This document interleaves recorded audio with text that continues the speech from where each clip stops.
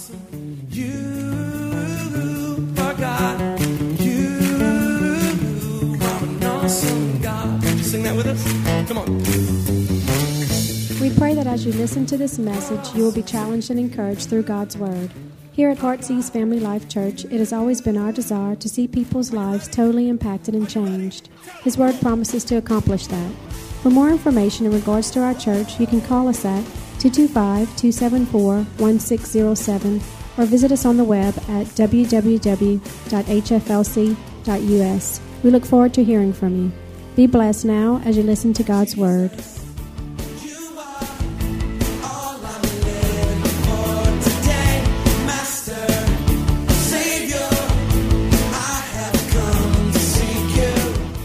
We do. I think that's a good question to ask ourselves.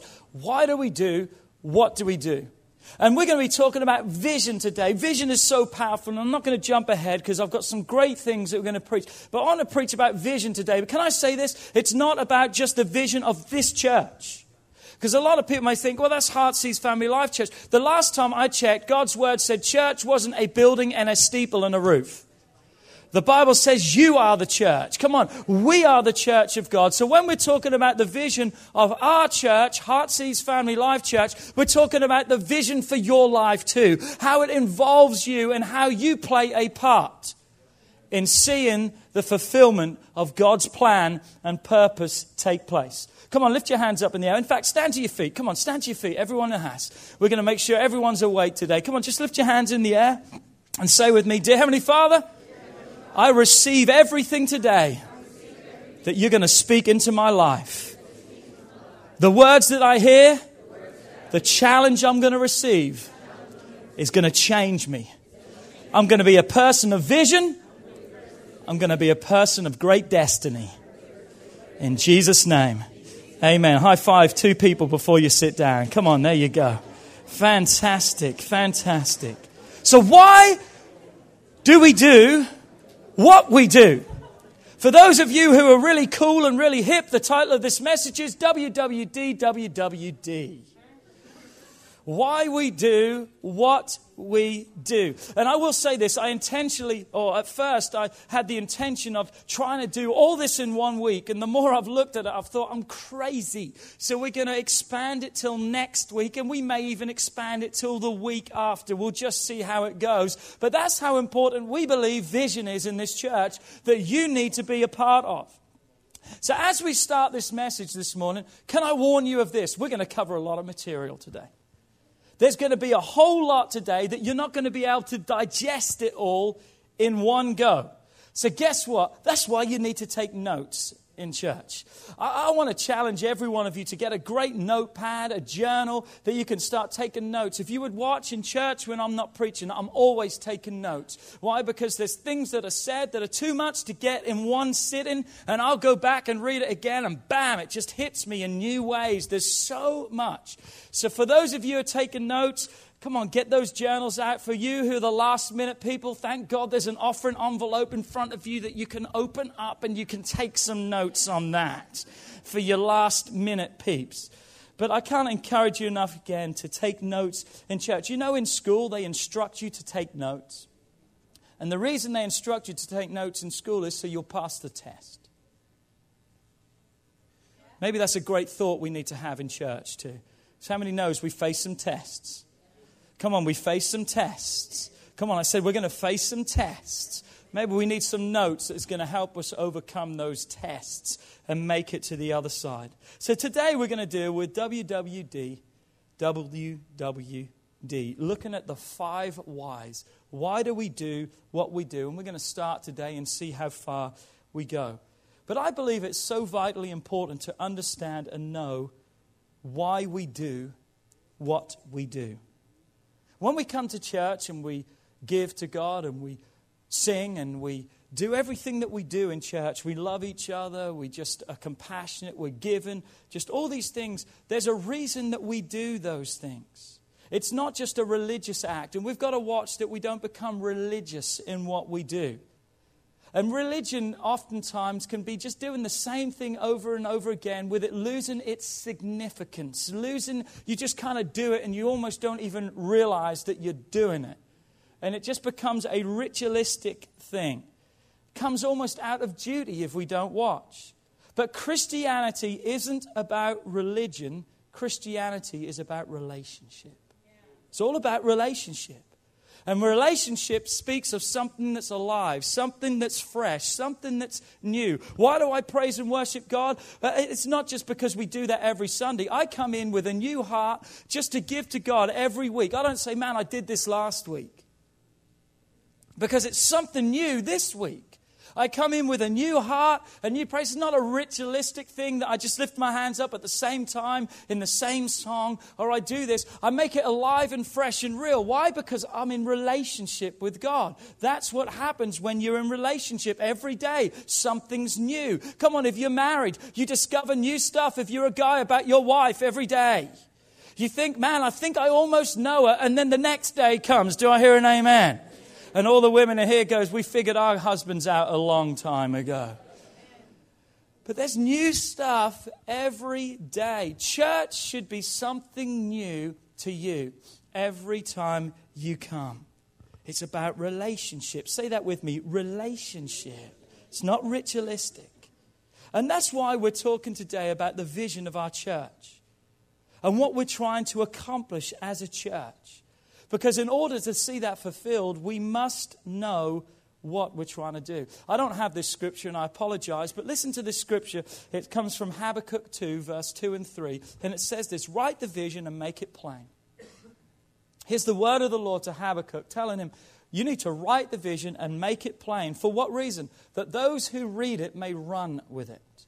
He's talking about messengers here, being a watchman, that there's instructions that have been written for what? That they need to take those instructions wherever they go. Come on, you're part of the vision of this church. You need to know what we're all about, what we're trying to accomplish. So when you're in your workplace, when you're at school, at college, at home, at the grocery store, for all the ladies at the mall, you know exactly what our function, what our purpose is. So write it plain, that he that may read it may run, for the vision is yet for an appointed time.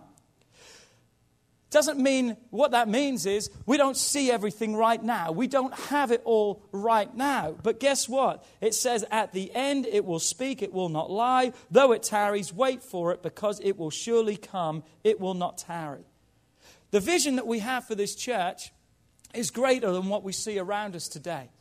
But it doesn't mean that it's still not there. We haven't fulfilled the entire vision of our church yet. But I love how the New Living Translation says, it says sometimes slowly, but steadily and surely it will be fulfilled.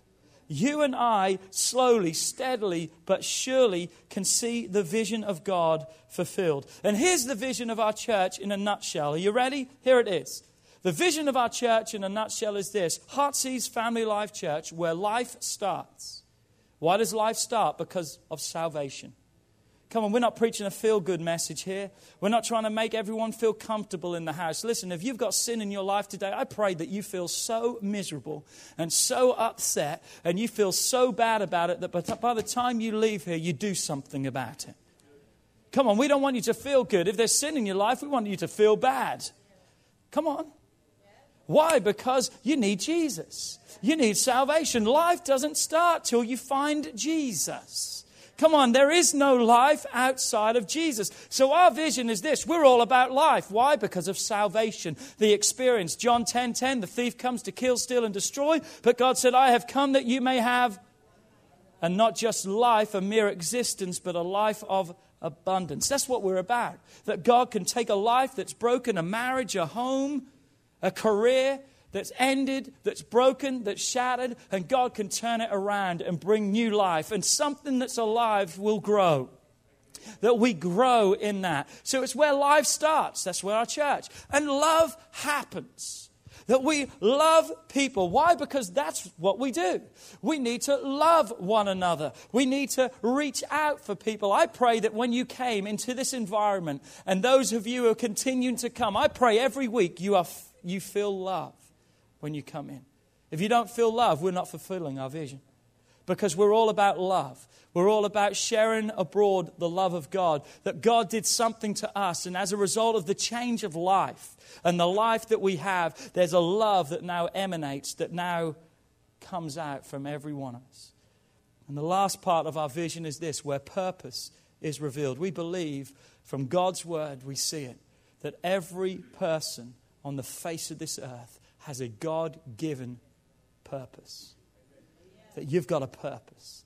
You've got a reason. You've got direction, in other words, for your life. Your life's not out of control. It will be until you find Jesus. But when you find Jesus and life starts, love begins to happen. And as a result of that, you'll begin to find your purpose, the will of God, what He has for every one of your lives. And that's the vision of our church. Come on, say with me, life, love, and purpose.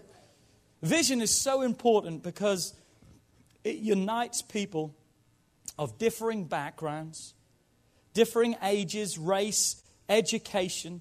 And guess what? It brings us all together with a common purpose. Vision brings people together. Vision brings people back to the place where when we become one, anything and everything is possible. Do you know that God even said that? God said that when they're one, look what it says in Genesis 11, verse 6. God came down. They were trying to build a tower up to heaven. They were trying to be as God. Now, they weren't doing it with the right motive. They were doing it with the wrong motive. But notice what God says, what He sees when people come together with one vision and they come back together unified to see life, love, and purpose happen. Look what God says happens. Genesis 11, verse 6. Indeed, the people are one. They have one language, and this is what they begin to do. Now, nothing that they propose to do will be withheld from them. That's the power of vision.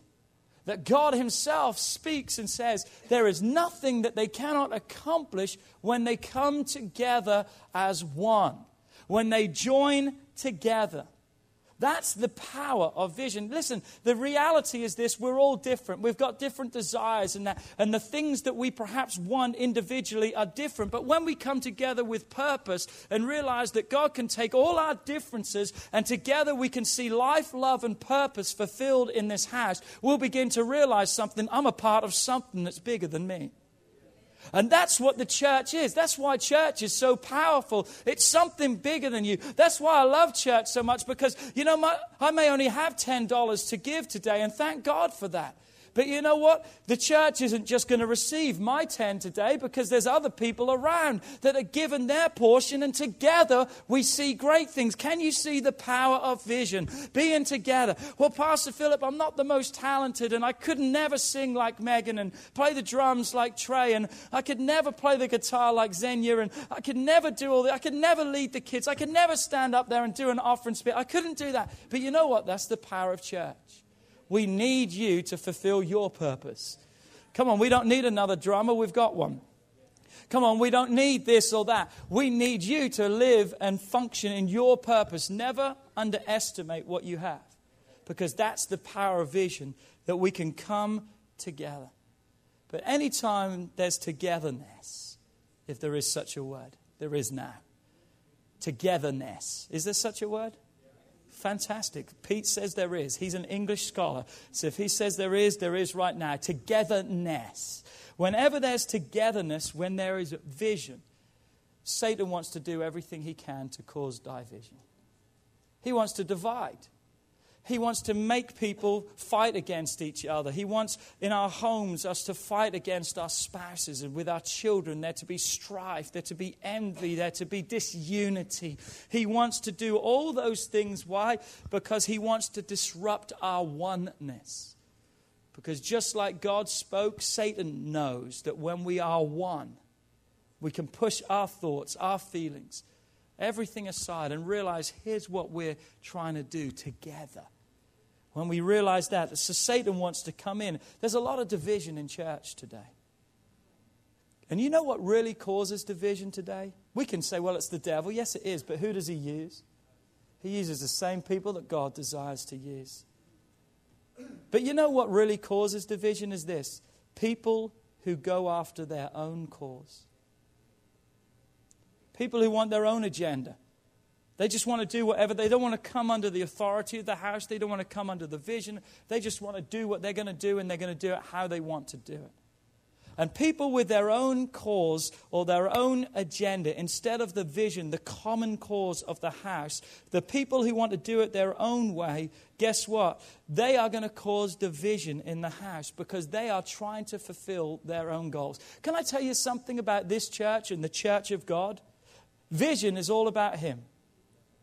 The reason we have vision for life, love, and purpose in this house is that He'll be glorified. I shared this with someone this week, and I'll give it to you in a nutshell. If your life is not glorifying God, you're not living for God. So any blessing and everything, if you want to know if it's a blessing, if it's a gift, if it's something from God, I'll tell you how you know, will God be glorified through it? Because if God's glorified through it, guess what? It's of God. If it's not of God, then it's of self. And listen, there is too much me-ism in the church of God. Too much in our marriages, in our homes, in our families. Well, what about me? What about me? What about me? Come on, we've got to get rid of me-ism because vision is not about you, it's about God. Do I hear an amen?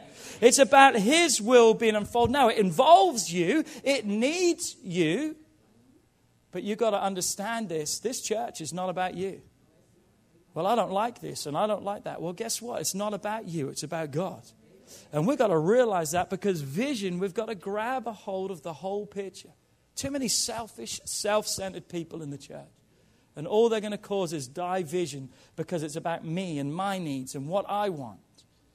Jesus said He would leave 99 saved people to go after the one. Think about that for a moment. 99 safe people, Jesus says, I'll leave and go after the one. Come on, we would look and say, well, hold on a second. You may offend one of those 99. Jesus said, as long as they're safe, guess what? There's still one that's lost. That's what I'm going. You know what the vision of this church is? The one. Come on, it's the one. Yes, you're going to be blessed. Yes, you're going to be encouraged. Yes, you're going to be strengthened. Yes, you're going to be uplifted. But you know the vision of this church is always, are you the one today? It's not just to satisfy you and to make you feel good. You will, but the church is not about you. It's about the ones that are still lost, that we need to reach out and touch God. I was thinking about this. You know, I love to play soccer. And for those of you who are really cool, you'll understand when I say football. Football, America's the only country, I think, in the world that calls it soccer. But it's football.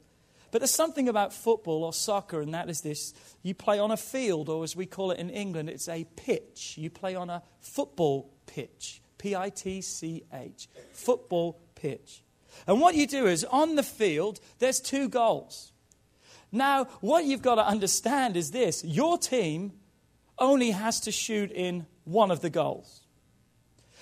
It would be disaster if all of a sudden someone on your team says, I don't like that goal, I'm going to shoot in the other goal. What would happen is you would start losing goals and your team would go crazy. And you've got to understand that's what vision is. There is going to be many goals all around of different things and different people, but together as a team, which one are we going for? We've got to go for one, and as we go for one, we win as one. But notice also on the field, we're attacking one goal, but what have we also got to do? We've got to defend our goal. And that's what you've got to understand, and that's something about vision that we need to understand too is, yes, we're attacking a goal and we're going after it, but we also need to know how to defend our vision, to defend our goal, to watch out and realize that Satan wants to come. To defend means we've got to stand against division. Come on, if there's someone in the church that's kind of murmuring and complaining, come on, we've got to defend our goal.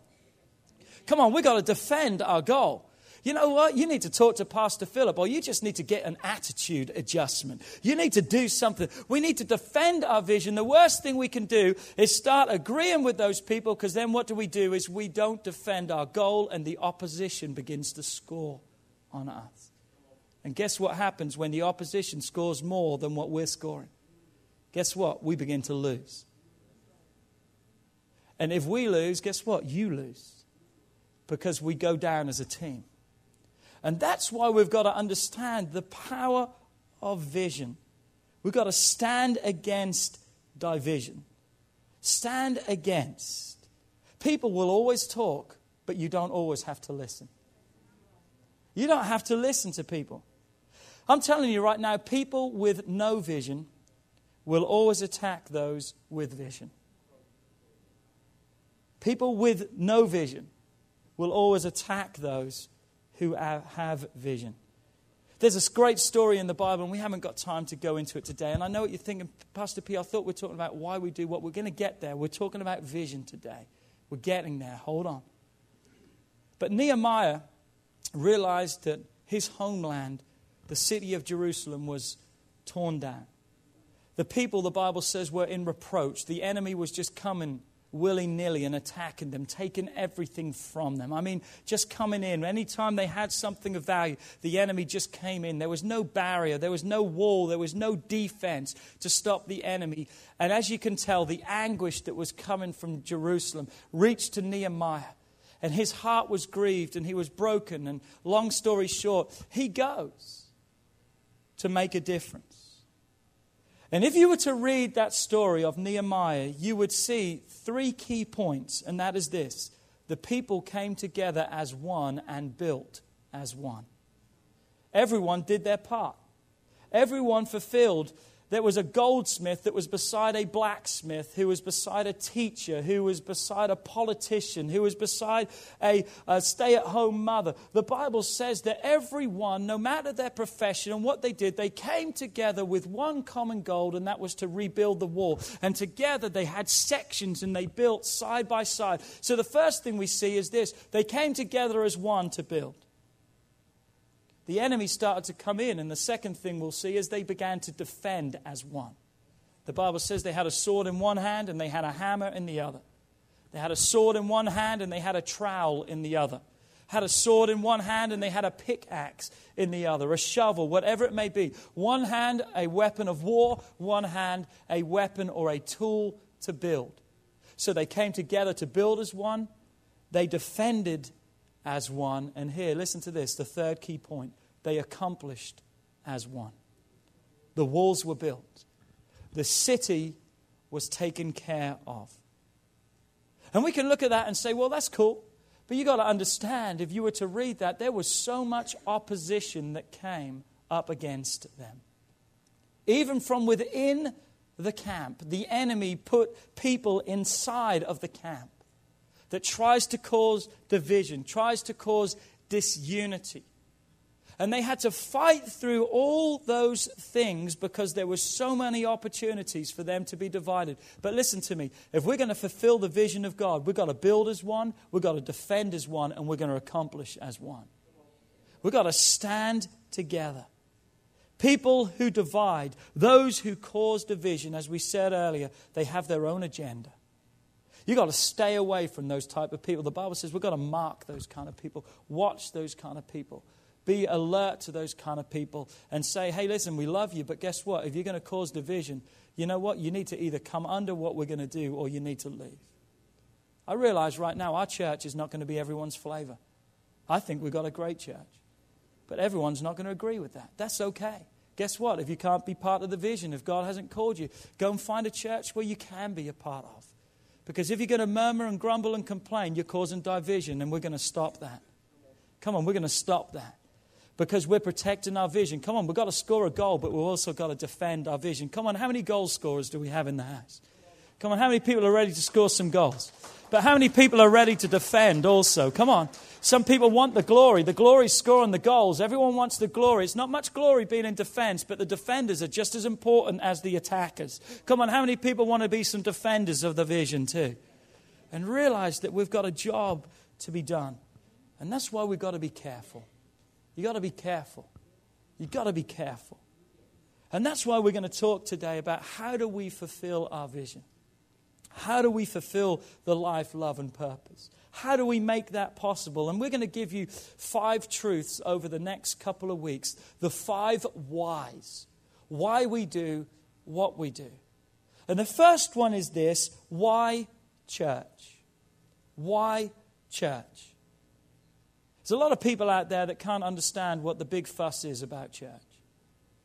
They don't understand the importance of it. Well, if I go to church once a month, I'm doing a whole lot better than most people. Well, I'm a part of that church. We believe in membership in this church. Here's how we believe in membership. Membership in this church is not signing a piece of paper and saying, I'm a member of Heartsease Family Life Church. We believe membership in this church is active involvement. Let me say that one more time. Active involvement. That means if you're a member, how do I become a member of this church? Come.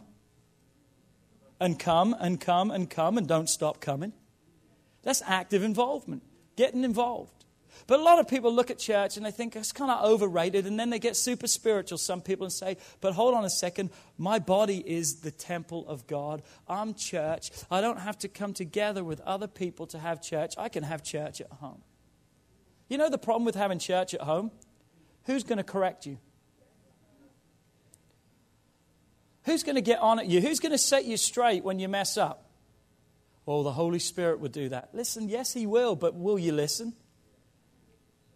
Come on, let's just get real today. Is this okay? We're just being real today. If I had a couch and a recliner, I could just sit and talk. We're just chatting backwards and forwards. We're just being real today with each other. I mean, who's going to correct you? Who's going to set you straight? You know the problem with having church at home? If you don't feel like getting up and having church, you just don't have church. Well, I'll do it tomorrow and I'll do it the next day. There's something about knowing every Sunday that you've got to be up at a certain time and you've got to be in the house of God. There's a commitment to that, but there's a dedication to that too. There's something about it, even when you don't feel about it. You know, when I was a kid, we were taught, and I'm going to talk about this a little bit later, but we were taught at church that if there was any problems, we ran to the house.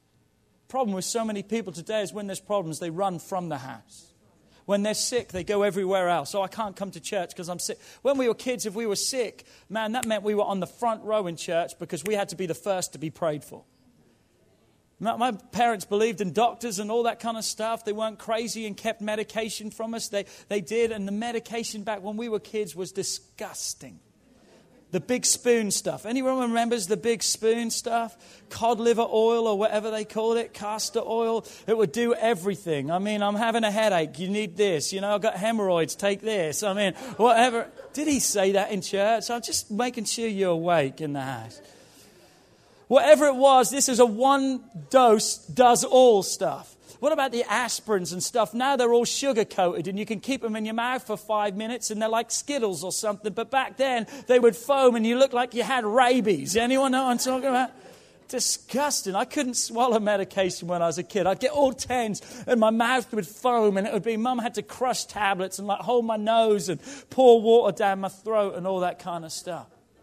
But we were taught to run to church. If there was a problem at home in the finances, you know where we went? We ran to church. Why church? Why church? We're going to talk about that. Point number 1, why church?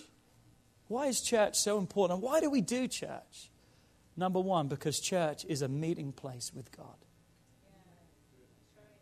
Church is a meeting place with God.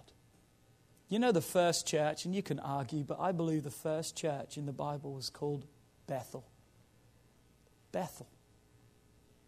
Wasn't the first Presbyterian or the first. Have you noticed that when you go to town, there's always the first. There's never a second Presbyterian or a second Baptist church. They all want to be the first. But I believe the first church was called Bethel. Jacob was running for his life. He had stolen the blessing from his brother Esau. His mother realized his life was at risk. She says, you need to go. Go and see Laban. Go and see your family. Get away from here. And on his journey, running for his life away from his brother Esau, the Bible says that Jacob lay down and slept. And he put a rock under his head, and as he slept, he saw a dream. He had a vision, and he saw the stairway of heaven. He saw a staircase that went from earth to heaven with angels coming up and down. And he saw God at the top of And when he woke up that morning, he named that place that was formerly called Luz. He named that place Bethel. Because he says, I've had a meeting place with God. I've experienced God. I've had an encounter with God. Can I tell you, church is Bethel. Church needs to be a place where you have an encounter with God, where you can get away from all the distractions. You can turn your cell phone off. Listen, if anyone ever tries to call me during church, you're not going to get me. My cell phone's on my shelf in my office. It's great just to get away.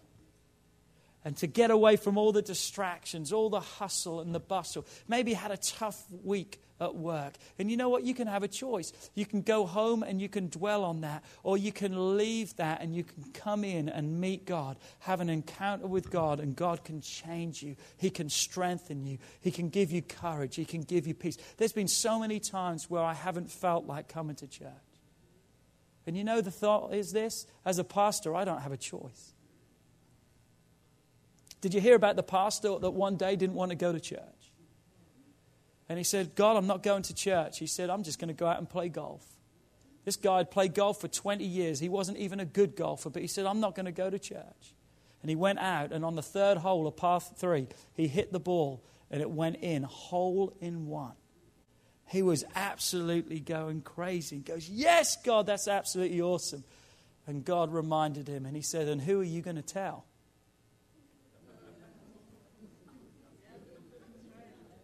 Who are you going to tell? Poor guy had to keep that quiet. He should have been in church. He was playing golf. God says, I'll get you. For years he'd prayed, give me a hole in one. And he got one that day and he's so excited. And then God says, okay, now who are you going to tell? But what I'm saying is we've got to be in the house of God. It's a place where God can meet with us. That's the purpose of church. A place where we can have an encounter with God. We're going to preach a message in a couple of 3-4 weeks, whenever we're going to do it. We're going to call it Paniah, a face-to-face with God. When Jacob later wrestled with God and went face-to-face with God. And we're going to discover from that message, when you come face-to-face with God, if you're not changed, you're not saved. You're not saved. Church won't save you, but it brings you to that place where you can make that decision. So why church? Because church is not a social club. Church is not a place that's cool to hang out. It is, but it's not the purpose of it. Church is not also a dating convention. There's a lot of single people. I'm going to go to church. You will find the person, and the best place to find someone to be married is in church. And the best place to find them is not on the back rows of church. No disrespects to you, but if you're looking for someone to marry, look to the front. Look to the ones who are really praising God and really worship. Not that you don't from the back, but there's a lot more distractions from the back than what there are from the front. Come on, church. Why? Point number 1, it's a place to meet with God. And 1 second with God can change your whole life. Point number 2, why church? Because it's a place of safety and refuge for me and my family. What's the big fuss? I'll tell you what the big fuss is. That there's an enemy out there that's trying to destroy our children, trying to destroy our lives, our homes. But there's something about God's church that we must understand. One day Jesus is having a discussion with his disciples. And Jesus asked his disciples a simple question, but he said, who do people say that I am? They had so many different answers for what everyone else said. But then Jesus said, that's cool, I like that. But Jesus said, let's take it up one notch. Who do you say I am? All of a sudden, 11 of the disciples who had walked with Jesus for years, seen all the miracles, been in the boat with him when he said, peace be still. They were the ones that handed out the bread and the fish and saw over 5,000 people fed. They had seen the miracles. They were part of the funeral procession that turned into a family reunion as God went over and Jesus touched that man, that casket, and he came back. They had seen all this, but all of a sudden when God said, or Jesus said, who really am I? 11 of them didn't really have an answer. But there was one that day, thank God, Peter, who had an answer. And he said, you are the Christ. You are the Son of the living God. You are Christ Jesus. Peter was the only one that day that had true revelation of who Jesus was. And the revelation of what Peter had received from God, Jesus turned around and said, Peter, I'm going to do something with that. Look what he says in Matthew 16, verse 18. Jesus said, and I also say unto you, Peter, that you are Peter, And on this rock, Petra, rock, on this foundation, what foundation? The revelation that you have of who I am. The revelation of the fact that I am the Christ. God says, on that revelation, I'm going to build something. And you know what He said I'll build? He said, I'm going to build my church.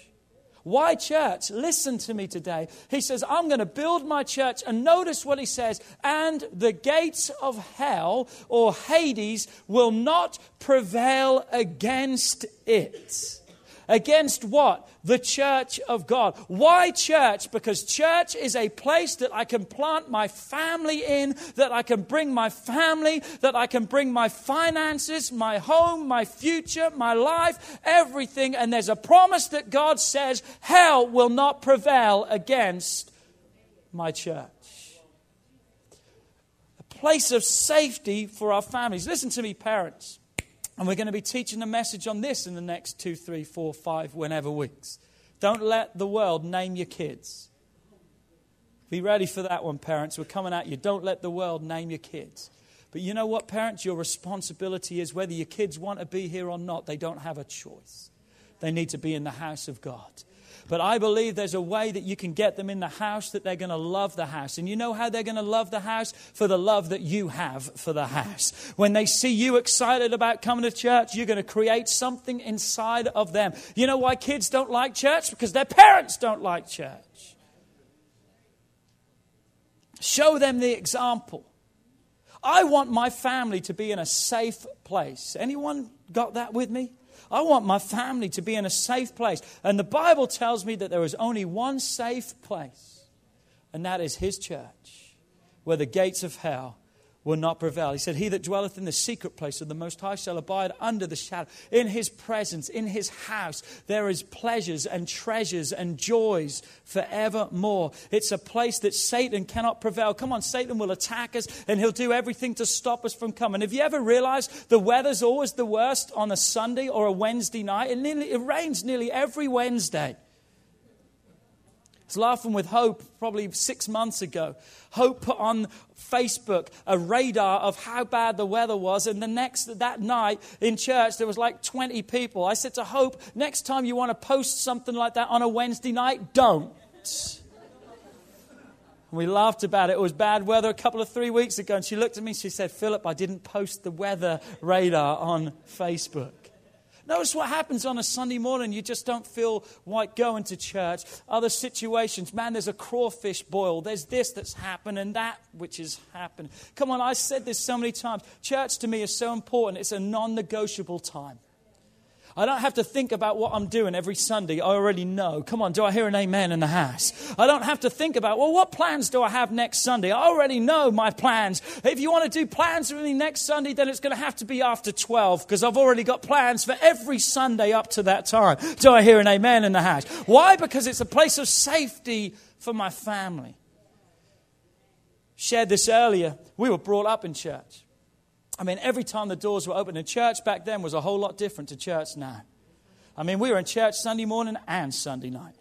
And Sunday night church started at 6:30 and we were lucky if we were finished by 10:30. Come on, I'm telling you the truth. 4 hours of church and people would still be going. We had praise and worship at the beginning. We had about 5 people speak and then we had a preacher and then we had praise and worship at the end. That's why we had to go to bed Sunday afternoon. We had school Monday morning, but we had to go to bed Sunday. I hated Sundays because of going to bed. Liked church, but hated going to bed.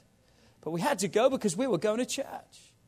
But I thank God for it. We were taught to make church a priority in our lives. And I'm telling you right now, I can give you all their names. I can give you their email addresses and phone numbers. Britt and Levery in the house, they can testify to this. On my father's side, my dad is one of 6. He's got 5 brothers and sisters. This one of 6. Every one of my cousins on my dad's side are now in church with their families. And they're not just in church with their families. They are ministers in churches all over this country and world. Ben and Miriam in Seattle, they're on the praise team there.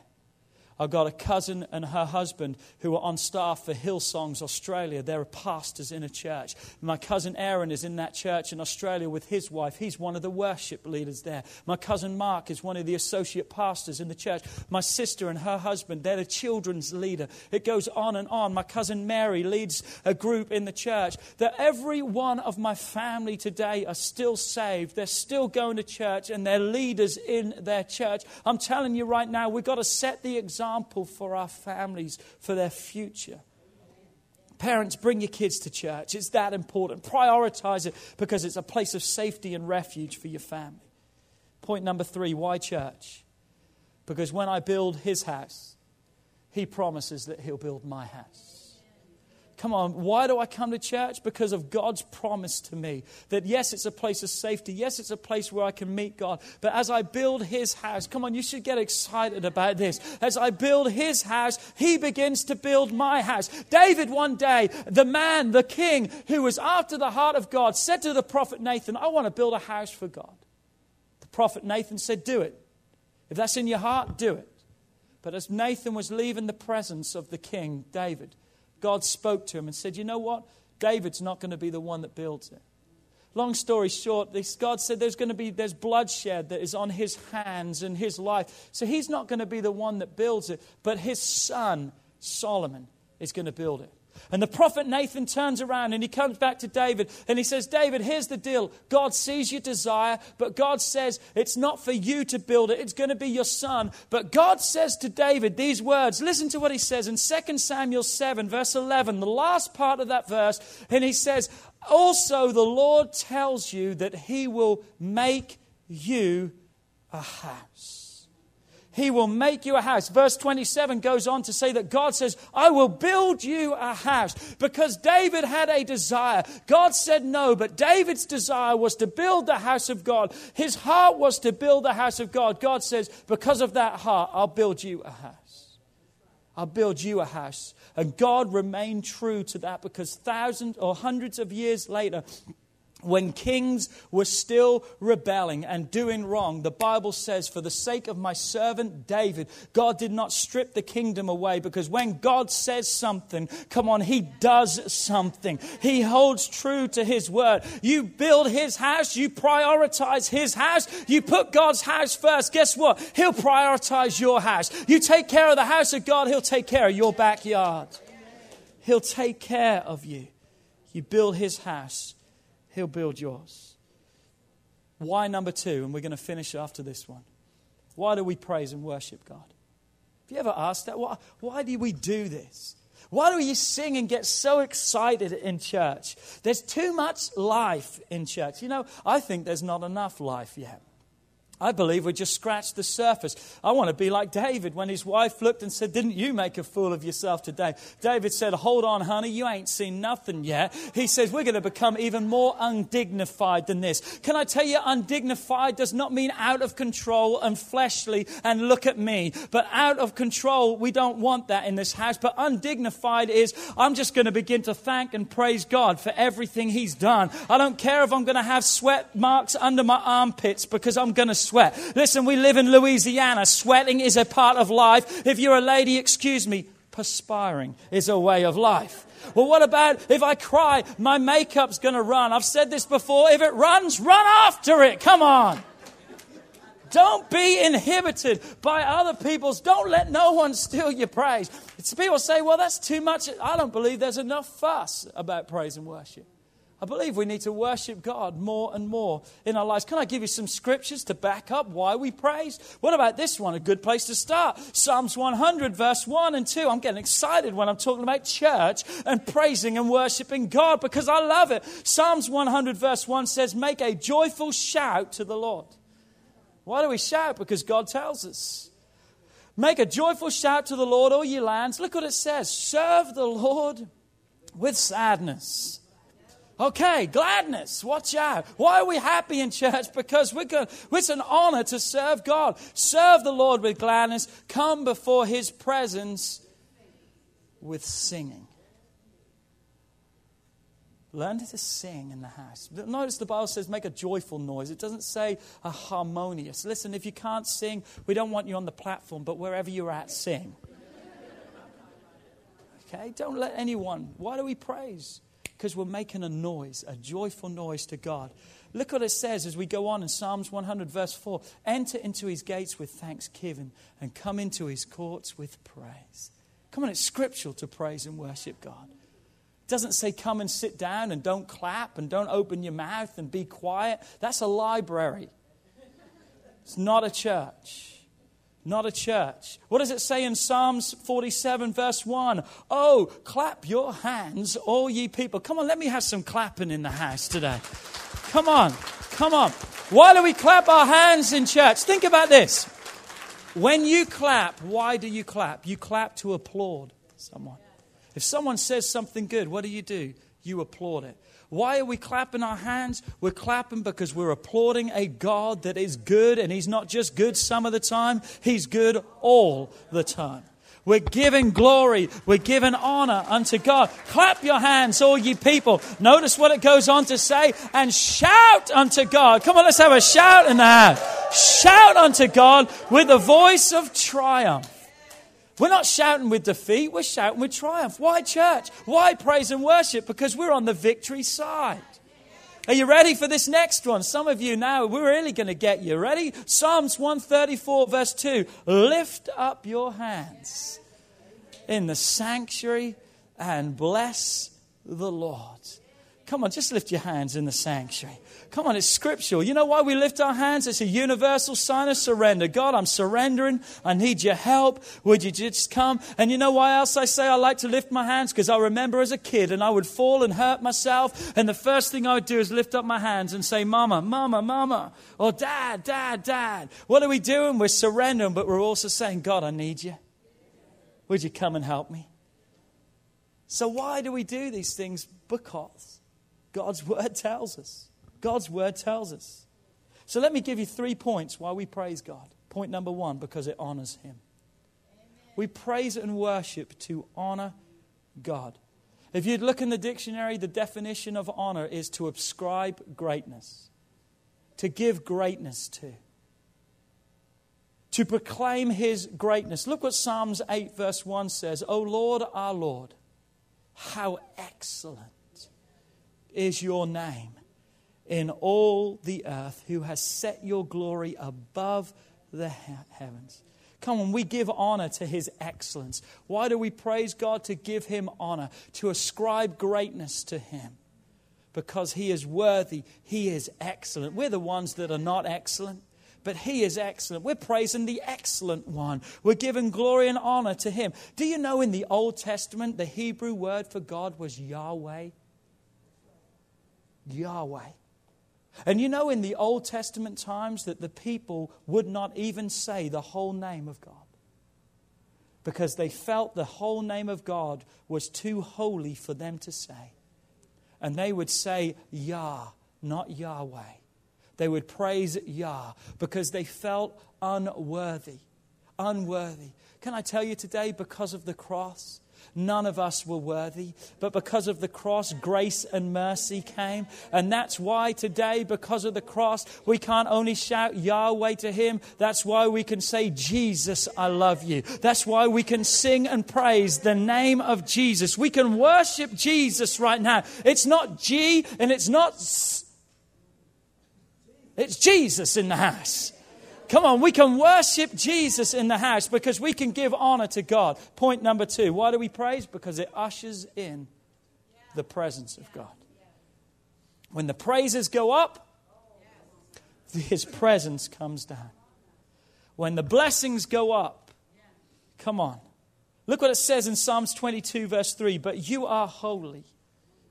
You are enthroned in the praises of Israel, or your people. You are enthroned in the praise. Literally, I want you to see this, and I've said this before. As we begin to praise, we piece together, we knit together a throne where God's presence can come down and sit. And you may say, well, God's presence is everywhere. Yes, it is. But you know, even where his presence is, there's sin that rules. Why? Because his presence has to be invited in. His presence is there. But understanding when his presence takes rule is a different situation. And when we praise God, yes, we understand His presence is there, but we say, God, we want your presence to rule in this place. And when He takes that seat and He sits on that throne of praise, anything and everything is possible and can happen. Because as we praise, listen to me, God enters. His presence will begin to take up residence in our life. And God doesn't merely want to visit with us. This is what you've got to understand. God doesn't want to visit just merely us. God wants to live inside of us. He wants to have a relationship with us, just like a married couple. He wants to partner with us that we will see growth in our life. So why do we praise God? Because we bring down His presence, but then we partner with God, that we go out of here. You know what? There's many times I'm going, and Kelly was laughing in the car.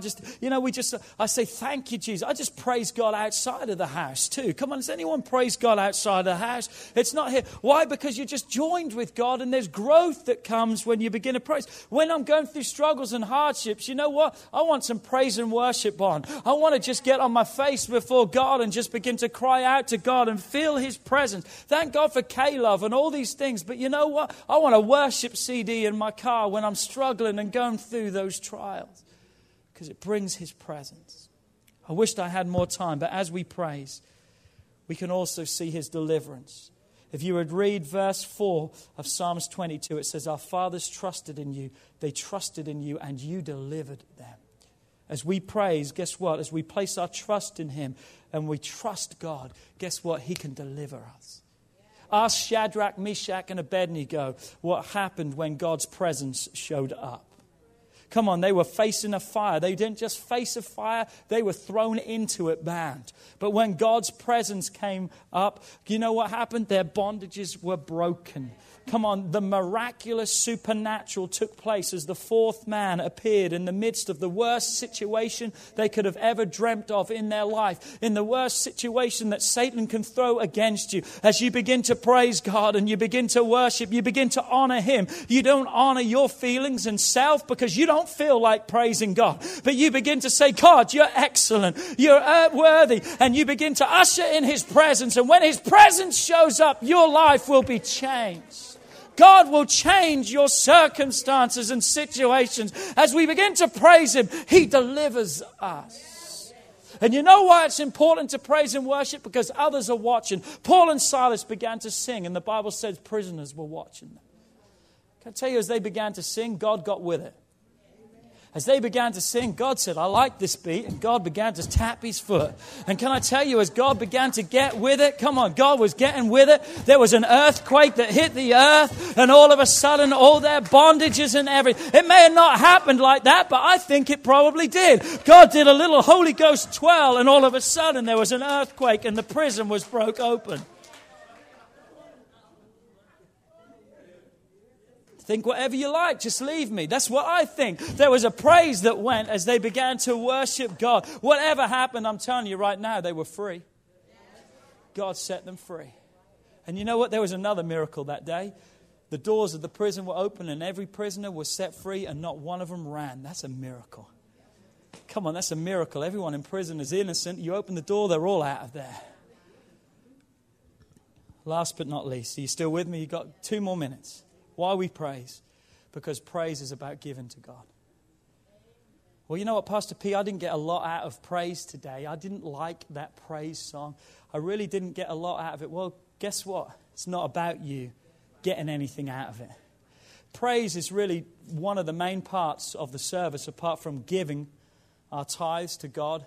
It's the only time of the service, really, where it's for God. Let me put it that way. It's the only part of the service that's for God.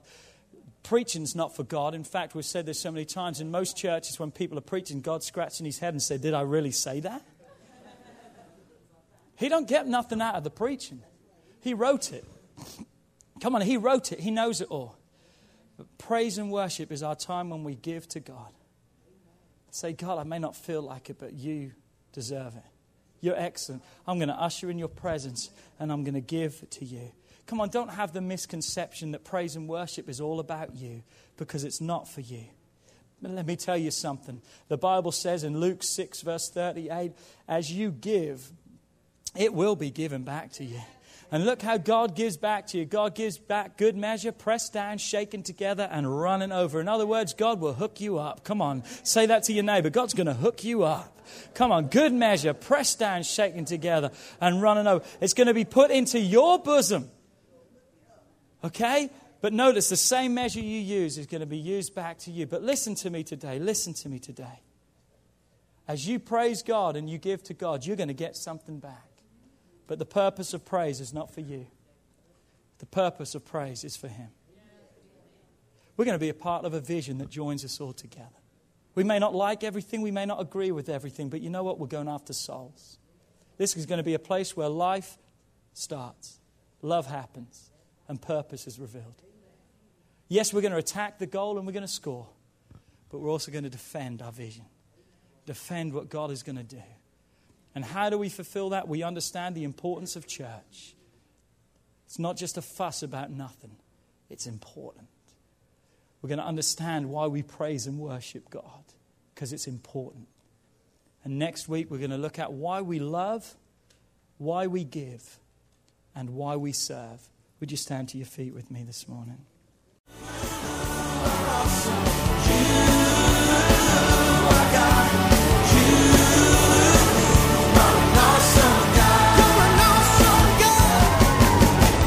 We would like to thank you for listening to this message today. We pray that your life has been challenged by what you've heard, but we also know it will be changed as you put God's Word into effect. At Heartsease Family Life Church, our doors are always open to help.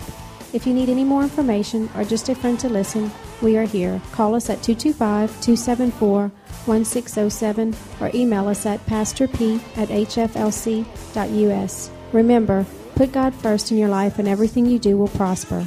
We look forward to seeing you soon. God bless. Master.